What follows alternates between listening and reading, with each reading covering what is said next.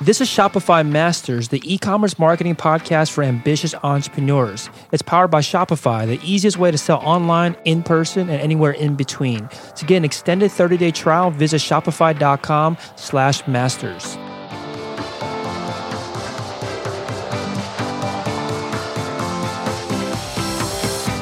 Hey entrepreneurs, my name is Felix and I'm the host of the Shopify Masters podcast. Each week we put out podcast interviews with successful e-commerce entrepreneurs or experts to give you inspiration, motivation, and actionable tips to increase your traffic and sales so your store can generate the sales you need to live the life you want. On the last episode, Andrew Youderian from ecommercefuel.com reveals how he would launch a successful Amazon business in 2017. On today's episode, you'll learn from an entrepreneur that launched a product on Tumblr that resulted in $200,000 of sales in just 3 weeks. In this episode, you'll learn the difference between working with influencers on Tumblr versus Instagram, why you should keep your copy brief when running retargeting ads, and how to come up with content marketing ideas around your product. Today, I'm joined by Jason Wong from the memebible.com. That's TheMemeBible.com. The Meme Bible is 16 pages of the most iconic memes in forms of coloring books, connect the dots, word search, crossword puzzle, and maze. And was started in 2014 and based out of Los Angeles, California. Welcome, Jason. Hello. Hi, Felix. Hey, so tell us a bit more about the Meme Bible. How did you come up with this idea? Well, before doing e-commerce, I was an influencer on social media. So I, started running these large pages to entertain people with internet memes. And I realized that there's, a different ways to present these kind of internet memes and another way to, remember them. Instead of putting them digitally on different platforms, I can turn them into a children's activity book for people to kind of, give us a gag gift or to enjoy and to remember 2016 in a special way. Yeah, that makes sense. So you obviously have experience or exposure in this this culture, this meme culture. I'm not sure what you would call it. And you knew that there were these iconic images like you're talking about. There's these iconic memes, but you chose to turn it into, like you're saying, an activity book. I think a lot of times when people have this these iconic images from whatever industry, whatever niche they're focused on, their immediate thought is to go to create T-shirts or mugs or things like that, things that are kind of merchandise that's easy to produce. But you went right for an activity book. Like, what made you decide to go that direction rather than, I guess, the more typical approach of getting merchandise made? Right. That's a really good question because, the easy thought is to, why not just print everything on a T-shirt and sell them for a higher price point? It's popular right now. Just get, wearables. But I was actually inspired by the adult swear word coloring book. I'm not sure if you heard of that. Mm-hmm. Yeah. It's when an artist about a year ago, this time, created like a few pages of coloring activities using swear words, and it's for adults, and you can color in the flowers surrounding the words and all that stuff. And the artist made about, I would say, like $1 million or more from that deal. And obviously the money is good, but the idea is special because no one really thought of turning something so common, swear words, into a coloring book, which is commonly perceived as a children's activity. So what if we do something that adults and teenagers enjoy and integrate something that people do in their childhood into that and put them together to create something that's memorable. Mm-hmm. Yeah, that makes sense that you wanted to create this new type of product and not just slap two products together, the memes, and then slap it onto a wearable, like you're saying. So this meme Bible that you're creating, this activity book that you were creating, were you able to validate it before you made much progress into it? Like, how did you know that this was the right approach? Again, making it a better approach than just to create wearables and merchandise. Well, for a lot of things, even for my previous businesses, a lot of them is just trial and error. And, and honestly, I created this book in 2 weeks. Every the designs, the publishing, the printing was done in a very short span of time. So there's really no time for me to do market research, audience research, analysis, or anything. It's just really print, sell. If it sells well, reinvest that money and print more. So in the beginning, I would say around November 27th of this year, that's when I started printing the books. I printed 250 copies of it. And that costed me about $450. And, at that time, it was kind of most of the money that I had. It was just a few $100s. So I put all of that into the book, printing it, not knowing whether it'll be a success or not. I kind of calculated how much I would need to sell to break even, but I didn't expect it to sell so much. So all I had was 250 copies. I would be happy if it all sold out, and it just went beyond that.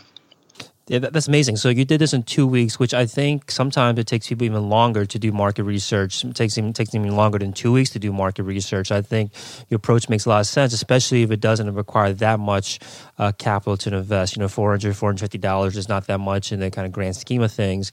If you can spend that kind of money, get a product out there, and then validate it with an actual product, I think that's totally the right approach, rather than spending the 2 weeks kind of going academically about it and trying to do the research. So this 2 weeks, though, I think that's a very quick turnaround time. It sounds like you think the same thing, that it was done very quickly. What did you actually do in those 2 weeks? Like, how were you able to come up with the idea, design it, get it manufactured so quickly? Right. So what I did was, in the beginning, doing a lot of research onto what was trending throughout the year, because the idea of this book is to memorize 2016 by using the things that were iconic. So I had to, look back through different sources like people's blogs, Reddit, the meme archives, different Twitter accounts, to see what was most popular, how well were they received, and what are people's opinion about it. Because some memes just aren't meant to be used again, and some are so popular that I believe people would like to see them in different forms. So for most of the time, I just did a lot of market research into what was popular and how to integrate that into an activity. Because what I realized that the memes in 2016 are drastically different than the memes in 2012. And I'll give an example on that. 4 or 5 years ago, the memes are kind of cartoonish, like the Derp or the Rage comics. Mm-hmm. So those are more, drawing based. Those are, comics, and, you can easily replicate them and turn them into coloring books or children's activity. But a lot of things this year and, even last year are kind of picture or video based, like Damn Daniel, for example, mm-hmm. or last year, Alex from Target. These are video formats. How do we turn them into a children's activity book? So that was some of the challenges that I faced. It's just, how do we integrate them into an activity that's fun, that's, memorable, and still retains the same idea without kind of shifting away from its original meanings. In those 2 weeks, you had all of these challenges, all these design challenges to take what these iconic images, these videos, and turn them into paper form that could be used for an activity like coloring or connect the dots.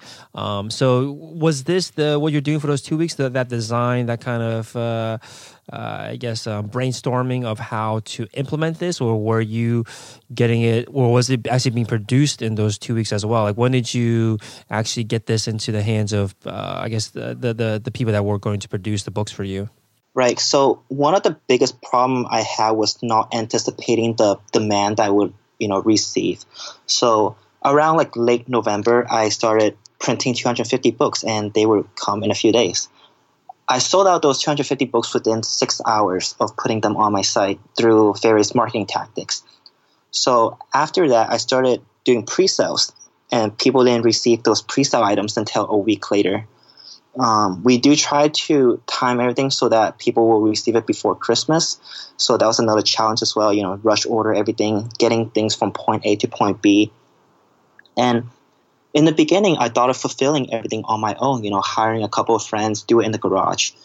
But then we sold over 10,000 books. And at that point, I realized that I need to reroute everything to a professional fulfillment center, because there's really no way I can do everything and get everyone's product in their hands before Christmas. Yeah, so this sounds like it'll still all happen in 1 month, this month of November, where you designed all this, you got it made, you sold out of it pretty much all in a span of 30 days. So where did you get these books printed? Was it just like I'm not even sure how, if someone wanted to take this similar approach and create books or create activity books, are there manufacturers or other producers that focus specifically on designing products like this? Yeah, so another problem was that I've never had any experience of printing physical media. So finding someone that's reputable was important. So I depending a lot on online reviews. So I looked at a printer that's near my place because that will ensure the fastest delivery time. And I found a printer in Northern California, in San Francisco area, that was able to print each unit at a reasonable price and then get them to me in the fastest time possible, which is like 2-day production time. So that was going well until I have to ship my fulfillment center to Texas. And at that time, I had to find another printing center that was close to the fulfillment center so we can get it, from the printer to the fulfillment center as soon as possible. Mm-hmm. So, I mean, there wasn't really any special tactics that I used to find these sources. It's just Googling and then depending on other people's experience and then going with that. Right, makes sense. Okay, so you had these initial 250 printed, and they sold out very quickly.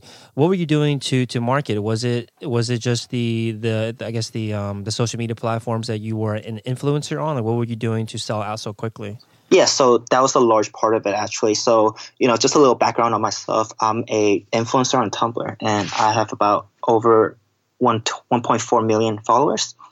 So being able to market that and having that seen by my audience is getting picked up really easily because it's a viral element in itself because all the memes are, viral already, right? So people started picking it up and be like, oh, I want this for Christmas. I want this. And it just went from there. It went viral after you show it from the beginning. Okay, yeah, so I think then the next question is like the act of becoming an influencer on these platforms. I think there's an approach that a lot of people find themselves in where they have built a following, maybe not nearly as successful as yours, over 1 million followers is amazing, but maybe not as successful as yours, but still enough that they might be able to launch some kind of business off of it.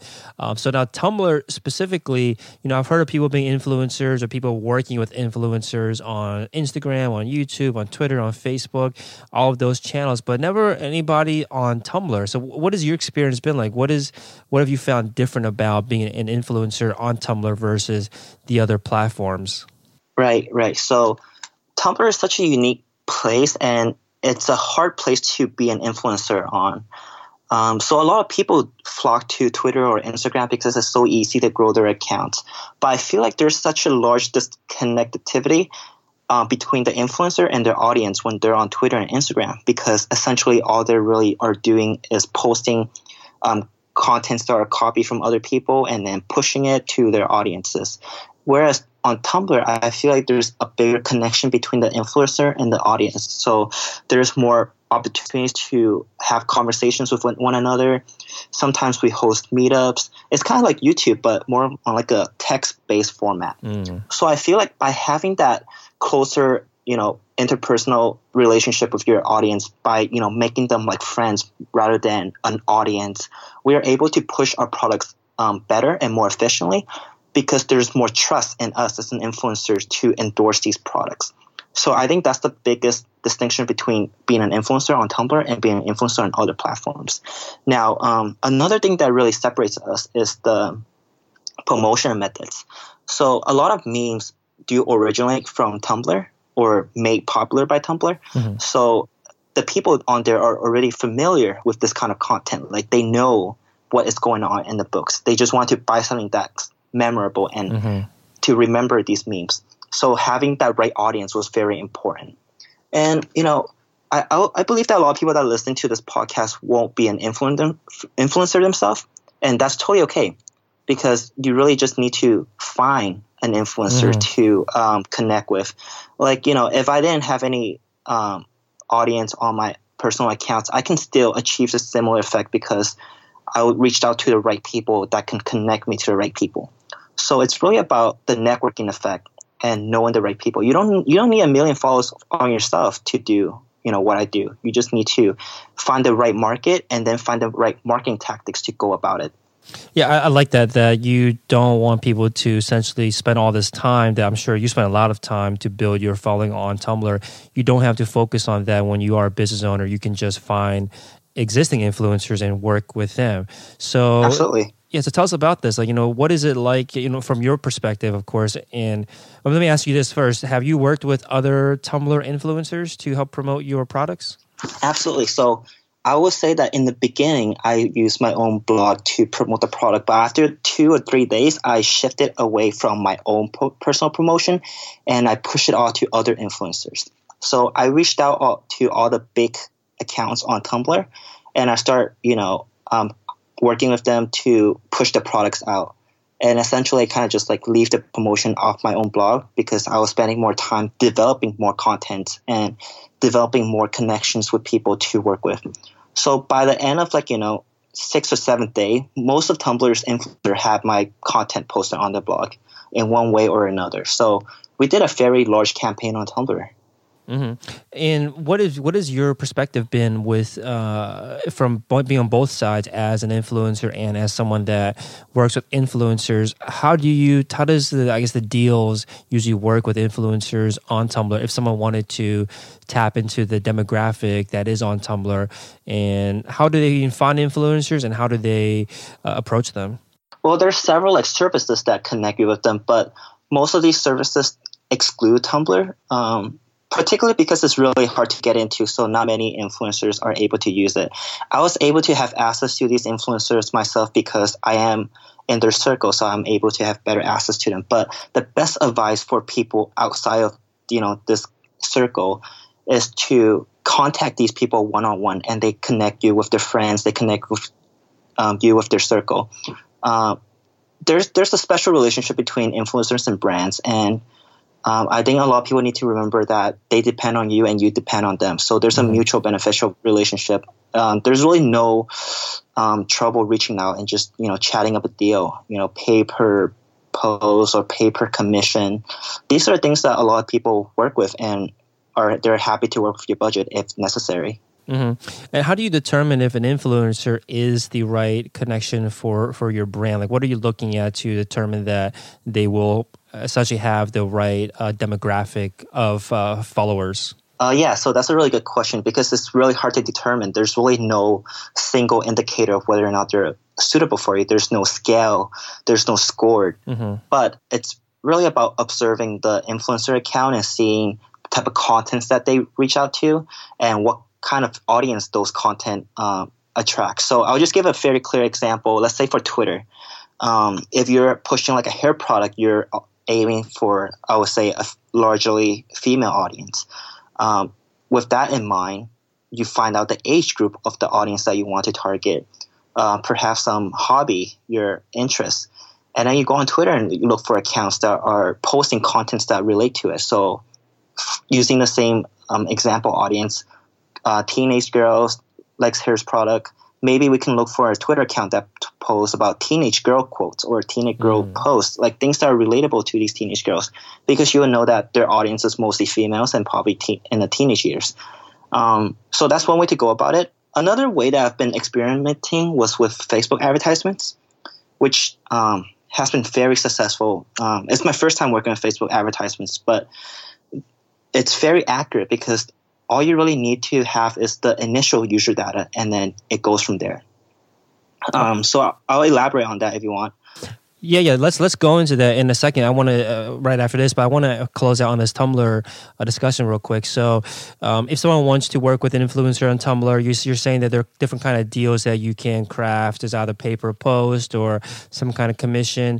Can you give an idea of what kind of budget you would need before it even makes sense? Can you start with $100, or do you need to have more than that to actually have any success working with influencers on Tumblr? Right. So budgets a large problem for a lot of people because for Twitter and Instagram and even Facebook, they charge a lot of money for the views, for the traffics, user impressions, CP conversion. But on Tumblr, it's special because the cost of promoting there is so low. A lot of people charge by post, so a few dollars per share. Sometimes they'll create a post for you for a few dollars, and then or you can go with the commission way, cut them a 25-30% deal, and then they'll be happy to go about it. So if you're on a budget and you want to reach a large audience, I think Tumblr is the best place to do it. if you have the right strategies. Mm-hmm. Okay, yeah, so let's talk about Facebook now, because like you're saying, it's been very effective for you. And what you're saying earlier was that all you need is the initial, I guess, user data from the I'm assuming you're talking about the traffic that's already coming to your site, and then you build your ads based on the, I guess, the user data. Are you like creating lookalike audiences? Like, what are you doing exactly on Facebook?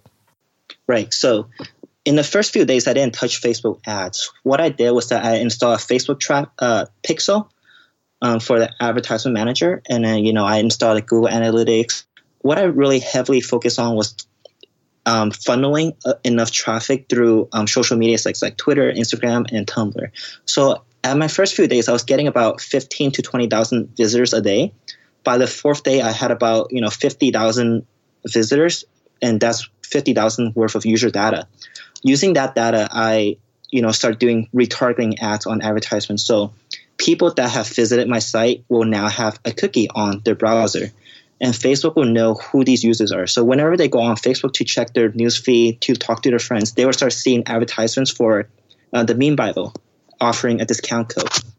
And that has been very successful for us. I think we did about 6,000-7,000 just in sales from that in a few days. That's awesome. So what you're saying is you place a Facebook pixel on your site and drive the initial traffic through social media, I'm assuming through your accounts and through working with influencers. And then from there, you can retarget all of the audience that was already coming to your site before, again, with ads. And they're obviously going to be much more likely to convert because they're already familiar with the products, with the brand. So did you segment out the audience anymore? Like, were you trying to retarget people that were looking at the homepage, the product page, add to cart, like all of it, or were you more focused on a specific, I guess, part of the funnel? So I had different ad segments. So I have the retargeting based on visitors, and then other than that, I had advertisements for recovery cart that offer a bigger discounts because people that have added the product to the cart are very warm traffic, and they're very more likely to go back and buy again if they're offered a better incentive to do so. So I've been working with both sides of that for now. Okay, so you're for any cart abandoners, you are advertising to them again on Facebook, and in order to push them towards the conversion, you are offering a discount code? Yeah, so my discount code for these cart recovery was 15%, and I sent out an email 18 hours after cart abandonment. I've been playing around with different hours. So, 1 hour, 18 hours, 24 hours. And I found 18 hours to be the most effective for some reason. And another thing that I learned from retargeting ads is that you need to keep the description as brief as possible. There's really no need to redescribe your product. No need to write a paragraph about it. It's just, here's a discount code. You can use it if you come back. Because these are visitors that went through your website already. They don't need to get you to make the sales to them again. They just need an incentive to come back. And you just really need to offer them that. That makes sense. So keeping it as brief as possible. Do you find that there was harm in, I guess, elaborating too much in the copy yes. for these? Okay. Absolutely. So in the beginning, I made the mistake of making a very detailed retargeting advertisement. So I had what I did was I copy my product description and I put it into the ad again. And then at the bottom, I put the 15% discount code. So most people, even myself, we don't read through that lengthy text. We just want to see a discount code. But because there's a lengthy text, sometimes we are deterred from even reading it in the first place. So the conversions for that kind of advertisement was very low. And I was struggling, and I asked around, consulted a few friends in e-commerce, and they recommended the shorter text version, which yield very good results. I see. So you are like going even as far as making the headline mention the discount, or maybe even mention the discount code? Mm-hmm. Yeah. It's just you need to give them an incentive to come back. And most people don't care about reading your product description again. They just want to know, why should I come back? Give me a reason to. I see. That makes a lot of sense. Focus on the reason, focus on why they should go back and check out the product and not spend that time describing the product to them because they probably already read it or already familiar enough with it and they just need to know the reason. I like that. I like that kind of line of thinking. So you were talking about cart abandonment earlier. I think I might have misheard you. Were you saying that you are sending out cart abandonment emails, or are you actually retargeting them on Facebook, retargeting cart abandoners on Facebook, or are you doing both? Just email. I don't think it's good to be repetitive because it seems like a spam tactic. So for visitors that visit our site, the main page, not any specific page, we send out a retargeting ad on Facebook. For cart abandonment customers, we send out a cart recovery email after 18 hours. And, I've been seeing results, very good results for both of them. Mm-hmm. So in these cart abandonment emails, are you following the same philosophy where you're keeping it super short? Like, what are you saying in these emails? Yeah, I think my overall email is 2 lines in total. It's just, the first line was come back and enjoy this discount code. The second line was just the discount code. And yeah, the conversion rate from these kind of emails were very high. I don't know the numbers exactly because I'm not on the page right now, but from what I've been observing these past few days, they have a high success rate. Gotcha. That makes sense. Okay, cool. So let's talk about content marketing. So I think that was an approach that worked very well for you. I believe, I'm not sure if it was your email or I read it somewhere about you that you spent, you sold $20,000 worth of products in just 5 days with some basic content marketing. And one interesting thing that you said after that was that content marketing for you consists of 50% of taking advantage of natural human behavior and 50% thinking of ways to not promote your product. Can you explain a little more about this? Like, what does that breakdown, I guess, mean to you? Right. So content marketing is essentially promoting your product through its ideas, but not the content itself. So you want to promote like an ideology between revolving your product. So people that see, product marketing sales, they don't like it. They feel like they're being taken advantage of, and they just kind of, show these ads away from their eyes. But once we promote an idea and it gets their interest, they're more inclined to, spend more time into learning more about it. And once you get the idea into them and get the interest in them, they are more inclined to, make a purchase or even share it with their friends. So an example, I guess you're referring to the articles in Forbes. Yeah, I believe there was a Forbes article. Yeah, so that was about my time selling on Trendyco, which is during the election season. I sold a shirt with Bernie Sanders holding a cat on the T-shirt. And it was like a Photoshop photo of him holding a cat in front of a galaxy background. And it was a pretty funny picture, and I found the picture off Reddit. What I did was that, I contacted an artist to work together to use to use his image, and then cut him a commission deal out of all the sales. And it did really well. So what I did was that I didn't really push the product. I just started, sharing his, Bernie Sanders as a person, his ideas, and then, just throwing the product in there in a mix. And people see, they like the idea, they like the joke. Because it's a funny shirt. Once they like the joke, they're more inclined to check out the page, and bam, you get several add to cart people. Some might purchase, some might not. You send them a cart abandonment email, and some might even come back from that. Makes sense. So was this also promoted through your own social channels, or how did you spread these ideas? So this was entirely on Tumblr because I believe it's the only platform where I can effectively use multimedia to promote an idea. So Twitter is very limited because it's 140 characters. Instagram, there's no native link in the caption, so you can't really link anything.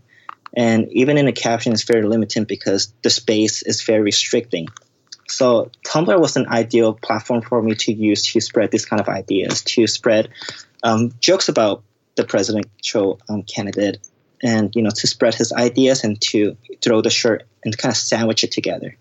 I see what you're saying. So basically what you're getting at is that you don't want to spend your time talking about your product. You want to talk about the idea, maybe the lifestyle that surrounds your product, or talk about content that would attract the target customers to your content, and then eventually lead them into your site, into your store. So now, if someone wants to take this approach, which I think is an awesome approach, because you don't have to pay for ads in this case, right? You're putting on content, and hopefully maybe you're working with some influencers, maybe you're paying that way, but it's much more of indirect sell, and I think that rubs people a better way than a more hard sell.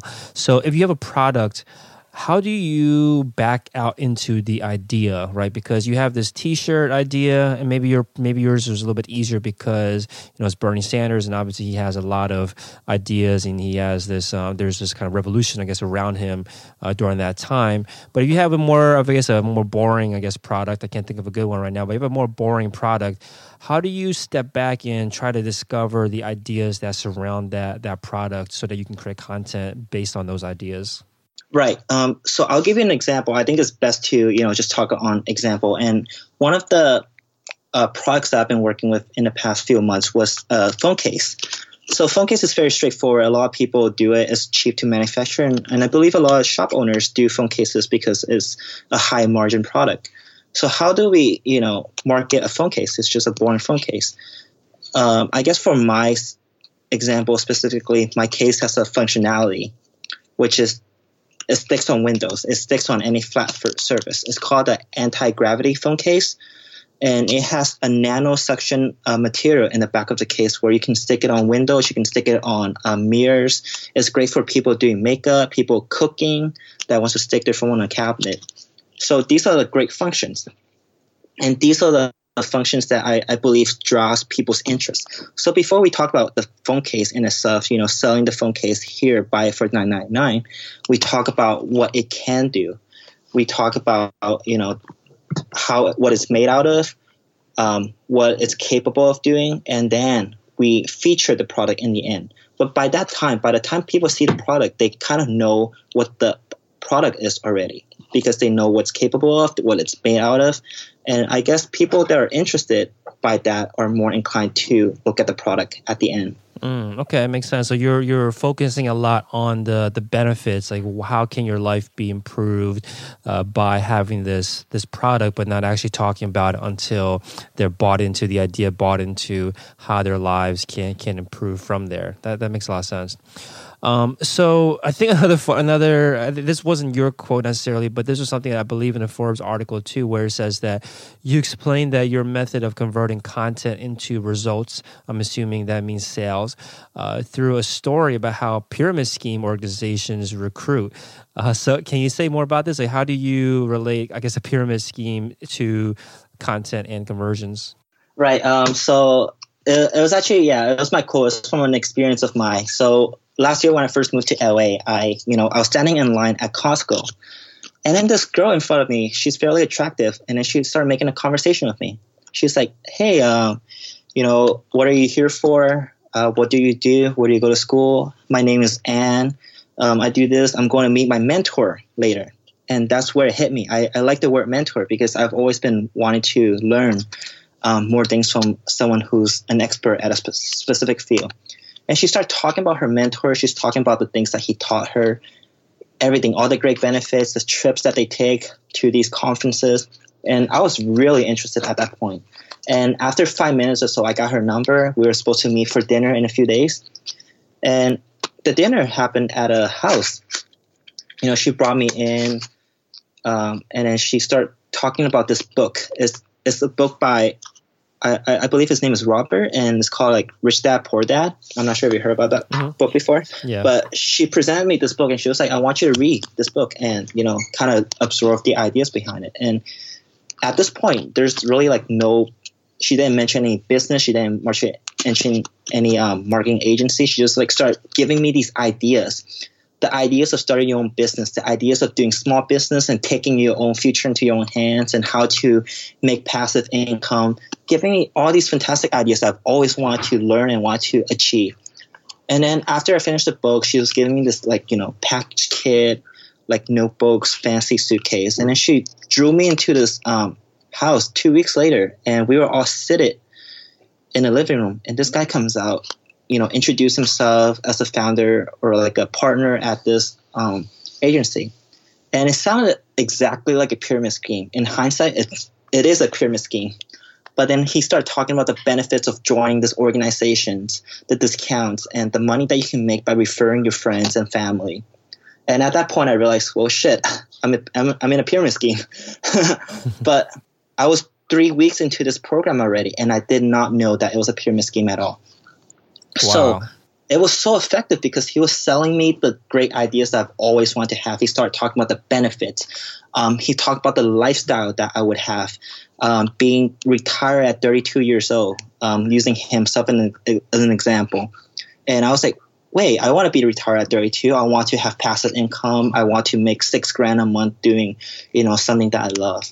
And he was selling me all these ideas that I wanted, and I would believe everyone else in the room wanted, that I did not know that was in a pyramid scheme. And then, at the end of the day, they want us to sign up for a membership for like $100-something. I don't know what agency it was, because it was so sophisticated that they did not mention what multi-level marketing agency it was. It was just like they were so focused on pressing the idea that they did not tell me what organization we were working for. So usually, like, most people are upfront. They're like, oh, you're working for MCA, you're working for Herbalife, you're working for all these organizations. But at the end of the day, I still don't know who I was working for. I was just so interested in joining that I did not care, or I did not hear anything at all. It translates to content marketing itself. It's just you sell the idea, you get people interested, and they will not think that as an advertisement. Yeah, that makes a lot of sense. I think one of what worked, I guess, well in your example of being recruited into this pyramid scheme without knowing was that they were able to keep your attention for almost a month. They were able to get you to keep coming back and listening, to be essentially indoctrinated over that time. Now, how can you replicate that, I guess, online? Like, how do you keep people's attention? How do you keep them returning back to hear the message? I don't want people to leave this trying to build a pyramid scheme of their own, but like, there's some, benefit, right, to knowing how to keep people's attention so you can keep hitting them with your message. What works? Well, what works in your case, or what kind of tips do you have to keep people's attention so you can get your message to them? Right. So one way is to keep active social media accounts and keep consistent content going up. So if you're selling I would say something in like the health supplement industry, you will start posting a lot of like before and after pictures, right? Some customer testimonials. These are all content and ideas that you want to instill in your audience's mind. Is that, oh, this product works. Here's the pictures. Here's the blog post about the benefits of it.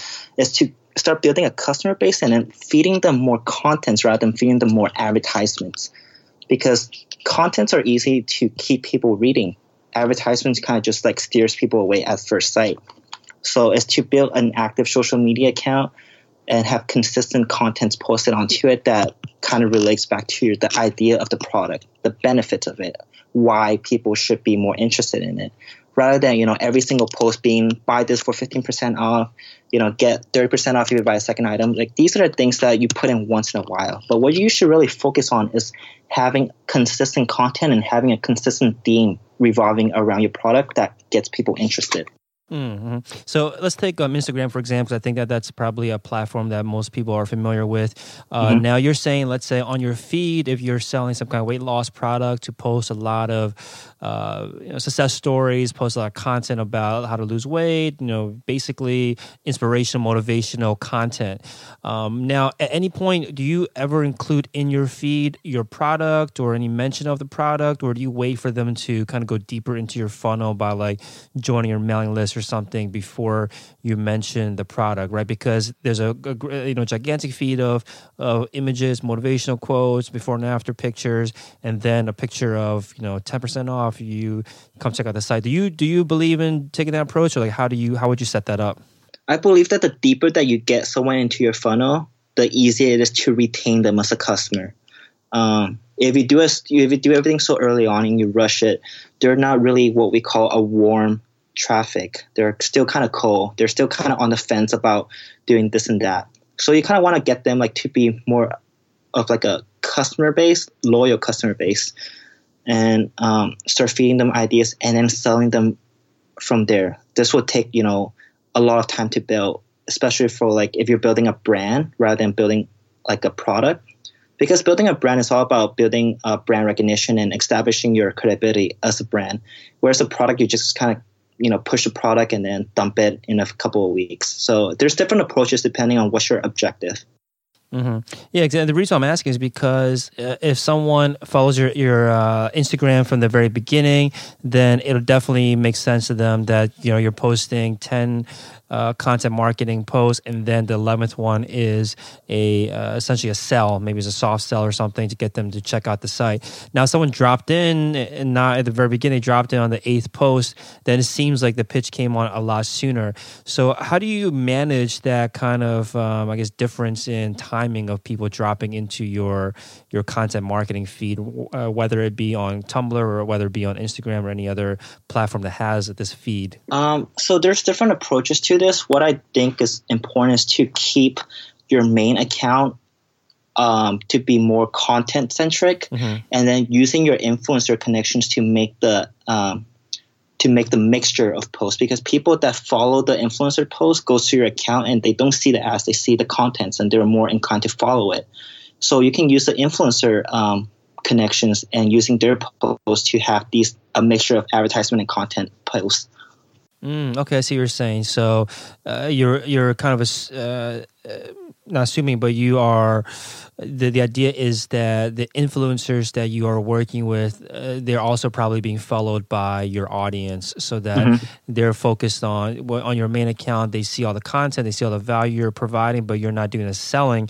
You're working with the influencers that your current audience probably is also following, that they're doing the selling on your behalf. I like that approach. Yeah, so it keeps your account clean, like pure, and it doesn't make yourself seem like very sales pushy. But it doesn't matter if the influencer is the ones that are sales and pushy, because, well, one, you're not really connected to them, and two, they delete the post shortly after. So what you really need to do is keep your account at a clean slate, and then let the influencers do like what we say, the dirty work. Right, that makes sense. And it also, when someone else sells on your behalf, it kind of takes away some of the assumed bias that people will automatically feel if it's the own brand itself that's pushing the product. If someone else is pushing it, even if it's a paid influencer, I think people are much more likely to trust think that it's less biased, even though you're essentially paying them or working with them in some regard anyway. Absolutely. So now when it comes to actually creating the content for your social media or whatever else you're creating, what's your process like? How do you determine what kind of content you should be creating, and do you produce all the content yourself? So sometimes I do my own content development, and sometimes I outsource this to other people to write blog posts. Blog posts increases your site's SEO, and it gives the customers a better understanding of what your product or your brand is about. So that's one thing that I guess you can outsource to someone else. Another thing about social media posts is that you really need to keep a consistent quality. So a lot of work is really keeping the consistency. If you change photographers, for example, the quality and the tone may change. So there's a lot of challenges about creating good content. And most of the time I just take it upon myself to do it, and I start by studying the audience. I look at the product that I'm trying to promote, who is trying to attract, what is something that they are interested in right now, and how can I integrate their current interest into my product. So how can I relate those two together to make it more appealing? So for the main kind of marketing channels for you, in your case, it would be Tumblr. You want to be the one that's curating and creating the content because you can keep the messaging, the tone, the voice the same. If you start building a team around it and spreading it to the work to other people, then you can run into a situation where there's a difference in tone and you feel like audiences can pick up on that.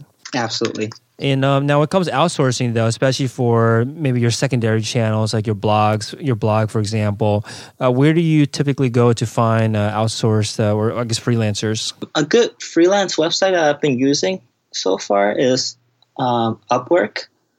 And then another one is Fiverr. Fiverr is the one that you can hire people for $5, and it's very simple gigs. Quality, I wouldn't say is excellent, but I guess a job done if you can proofread it at the end. That's something for people on a budget, which I really was a few months ago. So couldn't really afford professional freelancers for like $40 an hour. So I went to Fiverr. there's different ways. Sometimes you just have to write it yourself and get your friends to proofread it. That's the cheapest option. Cool. Now, when you are working with influencers to promote your product, whether it be on Tumblr or Instagram, do you have any tips on how you can set up a deal or, I guess, talk about the promotion with these influencers that will ensure that you get what you need to turn a positive ROI on investing in these influencers? Yeah, so for a good influencer deal, it comes with weeks of planning ahead, what kind of pictures to use. You have to understand their audience because the influencers themselves understand their audience better than anyone else. So you really need to have consistent communication with them, understand what's been working well so far, check their previous collaborations, what kind of text, what kind of pictures works well, and then start developing content based on there. And I guess depending on which social media talent agency that you work with, some of them will do most of the dirty work for you.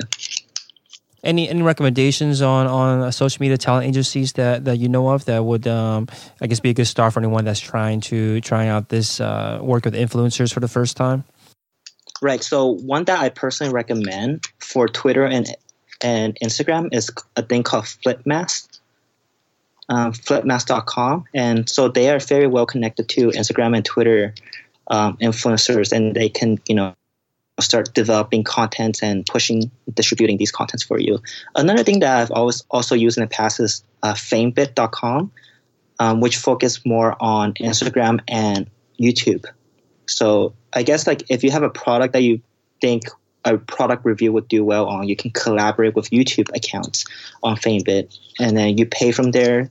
The influencer doesn't get paid until they deliver the product. You can review everything. So it's a very sophisticated process to ensure that no one really gets screwed over. Mm-hmm. And does this make sense to use Flipmast or Famebit for people that are just starting out, or do you recommend that people try to go off on their own first? At what stage in a business before you should focus on going with these talent agencies? I think Flipmast is good if you have a larger value and a budget, because these companies are working with big brand names and they are handling large volumes. So it's best if you have a good budget for these. I would say $1,000 to $5,000. In the beginning, if you're starting out with a small budget, which I believe most small business owners are, I would just reach out to these influencers by yourself. But by doing so, you're also putting yourself at a risk of being scammed or having low quality content delivered. So I would say it's safe. It's a good investment to work with agencies such as Famebit or Flipmast. Awesome. So with all this, these marketing channels that you focus on, working with influencers, having your own platform, I think it was mentioned earlier or maybe off the podcast that you only spent $400 on this coloring book, this meme Bible, and you made $100,000 in just 7 days. Can you give us an idea of how successful the business is today? I guess this is probably your second month now in business. We're actually third week in business. We haven't been. We began on December 3rd, so it's been about 20 days. Wow. We're close to $200,000 right now. That's amazing. So where do you want to see your businesses be in the next year? This time next year? I believe there's a lot of room for updates because internet memes are constantly changing. But I don't want to make a series that's so frequent because it kind of loses its freshness. So I would say a couple series per year, like an end of the year deal or a mid-year deal, maybe a large collection, a history book, something like that, something that we can work with. But these are new ideas I'm exploring and trying to see what works best right now. Awesome. So thanks so much for your time, Jason. The memebible.com is the store that we talked about. You also have a few other businesses that you run. Can you let the audience know about where they can go to find out more about your other businesses? Yeah, so one that I'm focusing heavily on right now is 50.co.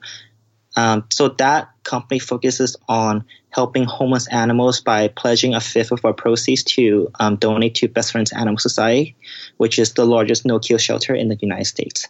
So we work around, these shelters, and we produce apparels that features dogs, and we make apparels that are honoring different dogs in the shelter. And it's been a really fun journey so far to do something that I'm passionate about and also helps make a living. Awesome. Again, thanks again so much for your time, Jason. No problem. Thank you. Thanks for listening to Shopify Masters, the e-commerce marketing podcast for ambitious entrepreneurs. To start your store today, visit shopify.com/masters to claim your extended 30-day free trial.